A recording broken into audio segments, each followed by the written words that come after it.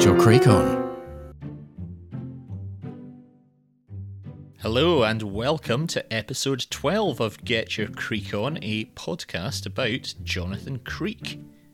Thanks for joining me today as we reach the first episode of Series 3, in which a man sells his soul to the devil and immediately becomes rich by digging up treasure in his garden, before bullets bounce off his chest from point-blank range.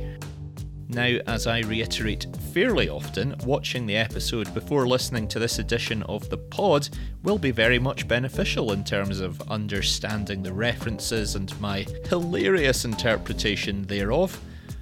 If you haven't watched any Jonathan Creek before, then good luck getting through life in a successful manner. That's all I can say, because you are a chump!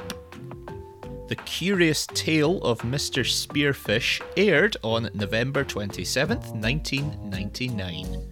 Mate, introduce the episode synopsis. Episode synopsis.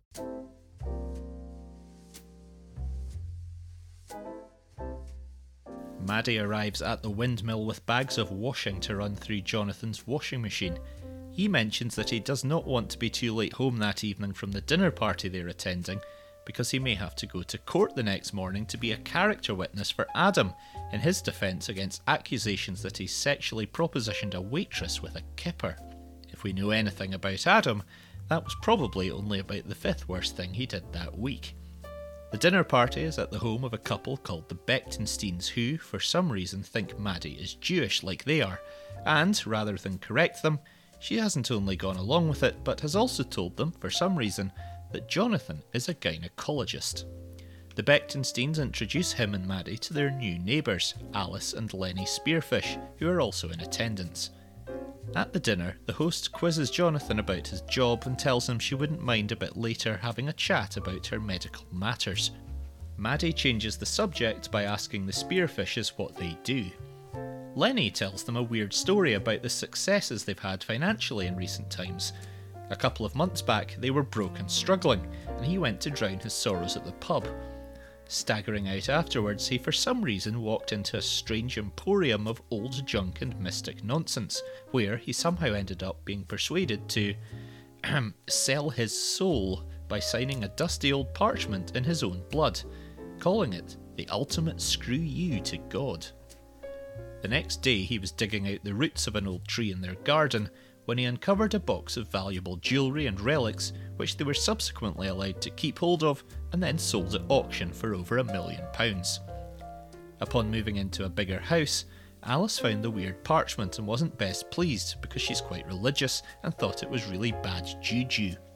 Lenny scrumpled it up and threw it into a box, and their old house subsequently burned down, with the fire having started in or near that box. Driving home later, Jonathan complains at having had to listen to this stupid, peculiar story, and for having also had to give gynecological advice to Mrs. Bechtenstein. Up ahead, Lenny, who has all the charm of a dead rat lying on the urine-soaked floor of a motorway services toilet, has pulled the car over and is arguing with Alice. He wants to go to a casino, but Alice doesn't want to, so she gets out of the car. Maddie asks if she'd like a lift home, and when they get there, Alice tells them about Lenny's gambling and the pressures involved in suddenly having loads of money. At court the next morning, a lawyer asks the waitress for her account of what happened when she took breakfast to Adam's hotel bedroom. It turns out he invited her in while wearing a kimono, which then just happened to fall open, and lots of innuendo ensues to the hilarity of the courtroom. Afterwards, Jonathan talks to Adam about the whole kerfuffle, and they also discuss how poorly ticket sales are going for their upcoming tour of France. At the Spearfish mansion, Lenny chats with his financial advisor Anthea Spacey, while Alice worries about the morality of it all. She thinks they should talk to someone at the church about how to manage things, but he is on a roll and wants to just make the most of everything. He hits up the casino again, boozing the night and lots of the money away. A couple of glamorous ladies take an interest in him and slip something into his drink, which leads to him and one of the ladies heading to a bedroom where a night of rough passion ensues. For a fee, of course. In the morning, Lenny's getting ready to leave when a man bursts in and shoots the prostitute. He becomes aware of Lenny's presence and shoots twice, then runs off. Lenny falls to the floor, but realises he's still alive and gets up. The 2 bullets are on the floor next to him, and he has 2 marks on his chest. The bullets appear to have bounced straight off him. Back at home, he tells Alice about the whole thing, and unsurprisingly she's enraged at the bit about him shagging a hooker. However, all he can chatter about is his apparent new immortality, claiming he now can't lose anymore and can do anything he wants. Back in court, Adam is on the defence stand. His explanations inadvertently elicit laughter from the gallery while Jonathan waits outside to be called. At the mansion, Lenny has a swim while Maddie and Alice chat at the poolside. Alice talks about how her mother was a devout Catholic who worked in service for the aristocracy, and then they discuss the business with the prostitute. Lenny shows off the 2 bullet marks on his chest. Suddenly, the gunman turns up in the garden and tells Lenny that his luck has now run out. He holds up a rifle and Lenny dares him to shoot, but he can't. Then, the gunman collapses at the poolside and dies. At the windmill the next day, Maddie tells Jonathan about the previous evening's events, mentioning how there momentarily seemed to be a strange red birthmark on the gunman's face. Jonathan's ironing Maddie's laundry for her, including her bras, to which he's applied starch. Maddie hypothesises that Lenny might have been setting all this stuff up to cover for the fact he'd actually stolen the valuable jewellery, but Jonathan shoots this down. They head to the Spearfish mansion, and Maddie complains about how uncomfortable her bra is to wear after Jonathan's laundering. Jonathan inspects the poolside, trying to figure out what happened to the gunman, and Lenny shows off his new Rolex. Inside, Alice tells Maddie that she's been doing some digging on the financial advisor Anthea Spacey, who doesn't appear on any professional registers. She then turns up and tells Lenny that his investments are doing spectacularly well. As Jonathan looks at various family photos, Maddie heads outside to start poking around Anthea Spacey's car, but then Anthea comes out and Maddie has to hide behind the driver's seat as Anthea gets in and drives off. En route, Anthea takes a call and tells the person on the other end that she's running out of ideas with what to do with Lenny. During a petrol stop, Maddie takes the opportunity to sneak out the back of the car. She waits for Jonathan to pick her up and he appears in her Volvo, very slowly, before revealing that he's never actually driven a car before. They talk further about Lenny and Jonathan mentions noticing marks on his wrists, which leads him to lay out his thoughts on what happened in the bedroom with the prostitute. The bullet marks on Lenny's chest were actually cigarette burns incurred during the rough foreplay, and the gunman actually missed Lenny altogether when he fired at him, despite being only a few feet away, missing the target so badly that it made me wonder if he was actually a striker for Scotland's football team. They go back to Maddie's flat, and they appear to be about to get it on when Alice appears at the door. She says it's all over with Lenny, as she couldn't live with the way he's now conducting his life. The next morning, Maddie awakes to Jonathan doing some internet research. Not pornography, he's figured out what the weird birthmark thing was on the gunman's face. He then has to head off to court again, where he finds Adam in a great mood. The press around his court case has caused a box office boom for the French tour. Jonathan's questioned on the stand about Adam's sexual background. While this is all going on, Maddie enters the gallery and sits next to a Jewish man, which makes the cogs turn in Jonathan's brain. Afterwards, Maddie mentions that Anthea Spacey is en route to Lenny's to have him and Alice sign a document to surrender her share of the Spearfish's financial portfolio. As they arrive, Jonathan surprisingly agrees to sign the document as a witness. Alice then tearfully signs too and runs off into the garden, distraught. Lenny's about to sign the document, but then thinks better of it and goes out to Alice to reconcile. Maddie and Jonathan confront Anthea Spacey about everything that's been going on. It turns out the weird signing your soul away parchment thing had nothing to do with any of this. Apparently, some rich and mysterious benefactor was making everything happen, planting the jewellery and ensuring the money was forthcoming to Alice and Lenny. The gunman dying by the poolside was actually caused by a rifleman nearby using an air taser to fire 2 small probes into the gunman's clothing, causing him to lose all control of his body and fall over.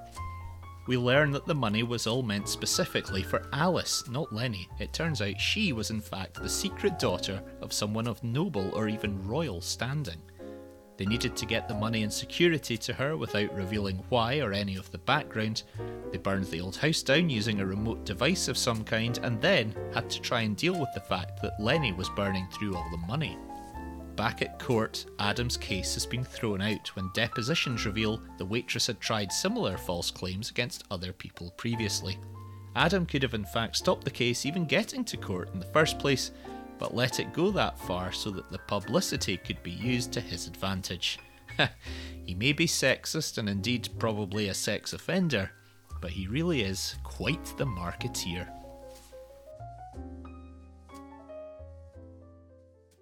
Episode Analysis.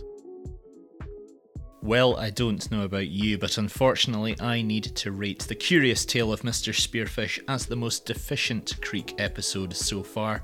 It was just a totally ludicrous story really, and a better name for it might well have been The Nonsensical Tale of Mr. Shitfish.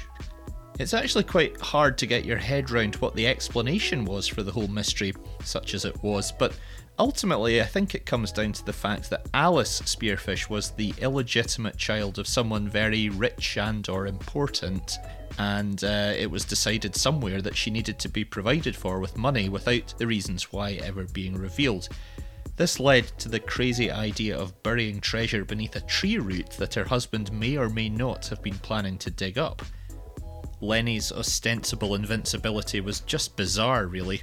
How the hell that gunman managed to miss him in the bedroom from about 3 metres away was completely infeasible, and I don't think it was ever explained how the gunman then found out where he lived to try again, or why.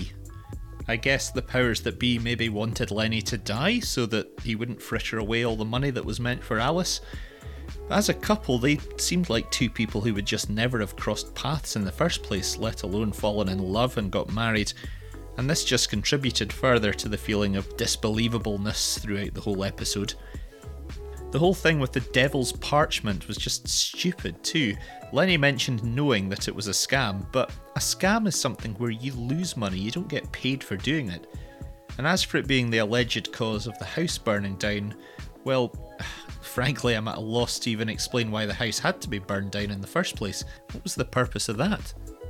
Maddie hiding in the back of the car was really unworkable. There's no way Anthea Spacey wouldn't have spotted her. And also, I don't see why Maddie suddenly became the person that Alice ran to when everything in her life started going down the tubes.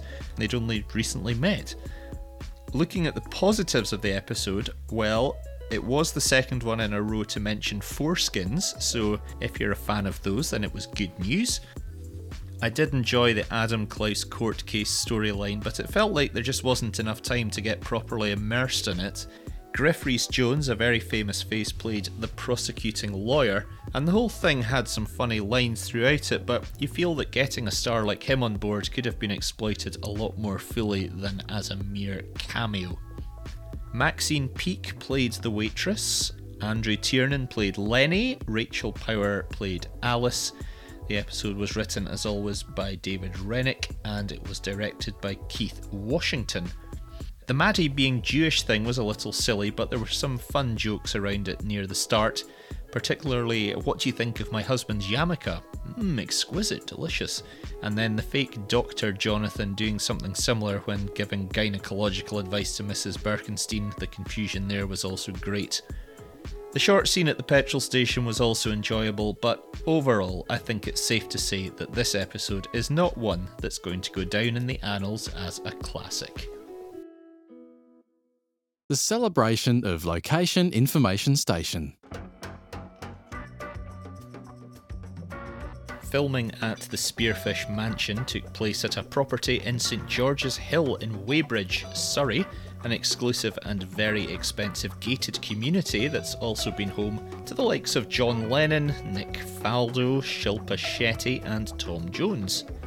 The most interesting location in the episode, though, was the courtroom in which Adam Klaus went on trial for intent to commit sexual deviancy aided by a gill-bearing creature. This took place at Surrey County Hall in Kingston-on-Thames in southwest London. It was built in 1893 and was designed by Charles Henry Howell, who specialised in designing asylums, which is quite appropriate really, given I felt like checking myself into one after watching The Curious Tale of Mr. Spearfish. Various other filming has taken place there down the years, including Ashes to Ashes, Midsummer Murders, Silent Witness and Downton Abbey, and the building was the headquarters of Surrey County Council until 2020, with the courtroom specifically being occasionally used for weddings as well. At the time of recording, there are plans to convert the building into residential properties and, quote, commercial/community/cultural floor space. For further information and to register your interest, just head to www.countyhallkingston.co.uk. Creek Connections.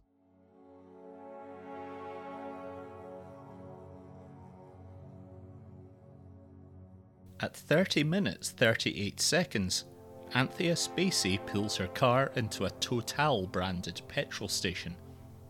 Total were the main sponsor of the Jordan Formula One racing team during the 1995 season, when its drivers were Brazilian Rubens Barrichello and Irishman Eddie Irvine.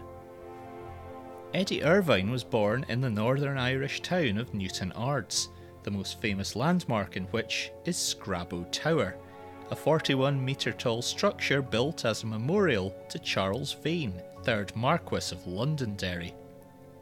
His second wife was Frances Vane, Marchioness of Londonderry, great-grandmother of Winston Churchill. Churchill's famous 1946 Iron Curtain speech was delivered at Westminster College in Fulton, Missouri, a town which, according to the 2000 census, had a median age of 33 years. The number 33 is the first member of the first cluster of 3 semi-primes, 33, 34, 35, the next such cluster being 85, 86, 87. If you multiply 85 by 86 by 87, you get 635,970, which, in the world of print and digital design, is the hex colour code for a medium shade of grey. The lead female character in the film adaptation of the book 50 Shades of Grey was portrayed by Dakota Johnson, who, during an unsuccessful audition for top performing art school Juilliard, sang a Radiohead song from their album In Rainbows. One of the tracks on that album is called Body Snatchers, and perhaps the most famous body snatchers of all time are William Burke and William Hare, aka Burke and Hare, who killed 16 people in Edinburgh in 1828. There's currently a strip bar in Edinburgh called the Burke and Hare, apparently, and the minimum age to enter is, presumably, 18. Exactly 18 minutes walk west from this establishment is a street called Washington Lane. Keith Washington is the name of the director of today's episode of Jonathan Creek. Good grief, that's almost as inexplicable as the bloody storyline. To use the modern parlance, I can't even. Another Creek connection next time. Pottery Corner.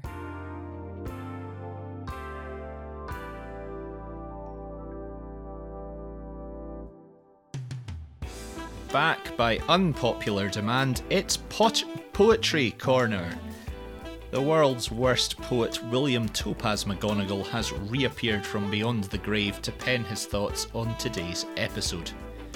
Now, McGonagall once walked 60 miles across very difficult terrain in terrible storms to perform poetry for Queen Victoria, but upon arriving at the palace he was told by guards that he could not come in and do so, and he had to turn on his heels and walk home.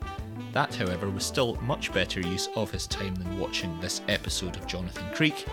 Here we go then, with lines on an observation of the curious tale of Mr. Spearfish.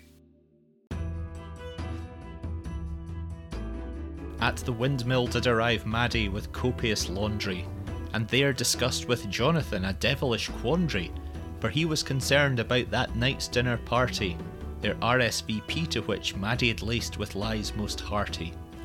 She told the Jewish hosts she was of similar genealogy, and that Jonathan was a consultant in the field of gynecology, which led to strange quips about some things Semitic, and Jonathan was invited to Mrs. Bekenstein's nether regions critique. The other guests there were neighbours Lenny and Alice, and his storytelling marked him out as the head of a phallus. His anecdote was about selling his soul to Beelzebub, and it must have put the others fair off their grub.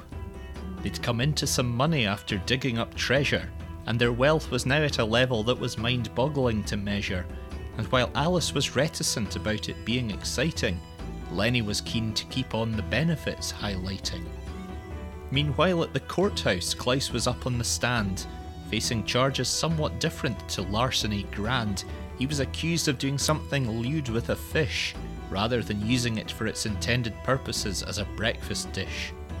Lenny decided to hit up a casino, where a lot of money he spent the evening managing to blow, and then two ladies spiked his drink with Rohypnol, took his money, and on a bed made him sprawl. After a night of rough relations, he was getting ready to decamp, when at the door appeared a gun-wielding scamp who fired bullets into the instantly killed hooker, and then towards Lenny, the horrified onlooker. But praise be the Lord, the bullets bounced off his chest. He considered himself now to be immortal and blessed, and the next night when the shooter tracked him down to the poolside, he couldn't fire at Lenny, and shuddered and shook and fell down and hit his head and died. Jonathan and Maddie tried to find out about Anthea, Lenny's financial advisor, and Maddie raked about in her car for clues to make them wiser. But Anthea got in and drove off, and when at the petrol station did stop, Maddie escaped and her aching chest area appeared to grope. Jonathan figured out what happened that night in the boudoir. Lenny was so pissed that he didn't realise the bullets missed him altogether, and cigarette burns caused the marks near his tit, which as an explanation's a bit unlikely, and some might say shit. Alice decided she'd had enough of Lenny's nonsense, and signed a form which would she from the fortune dispense, but Maddie and Jonathan turned up to confront the commotion, and it turned out Lenny wished to retain to his wife his devotion. Anthea's explanation was quite hard to understand. It had something to do with Alice being bastard daughter of someone famous elsewhere in the land, and to her loads of money was secretly allotted, because with her mother, an aristocratic or maybe royal man was long ago sexually besotted. The garbage with Lenny I didn't quite follow. The reasons behind it all were difficult to swallow. Perhaps it was mainly to do with his tender to money away fritter, which threatened to drag the whole charade down the shitter. In the courthouse, Adam was successful in boasting. The case was thrown out and he was imminently toasting the increase in sales for his French Tournée consorts, while the accuser was raging, having been exposed to his private ports. And thus ended the story of unexpected wealth. It wasn't a great episode of Creek, and it affected my mental health. Here's hoping next week's is better than the curious tale of Mr. Spearfish, and doesn't end up being quite such a large load of pish. Pottery Corner.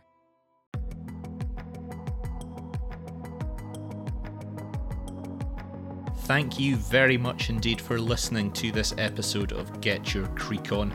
Please do subscribe to the show on whatever platform you're listening to this. That will mean that when I drop episodes like they're hot, they will fall straight onto your device automatically, much to your delight. Contact the show with comments, adoration, saucy propositions, or whatever else by email, getyourcreekon@gmail.com, or Twitter @creekget. The website is www.getyourcreekon.co.uk. Next up is Series 3, Episode 2, The Eyes of Tiresias. An elderly woman's scary nightmares start coming startlingly true, and Maddie is presented with the opportunity to engage in a ménage à trois. Like most of these episodes, it'll last half an hour or so tops, so tuning in and listening really won't be much of an onerous commitment on your time, so you might as well. That's us for today. Cheers to you all for joining me to Get Your Creek On, and I will chat to you next time. I'm Toby. Bye for now. Thanks for listening to Get Your Creek On.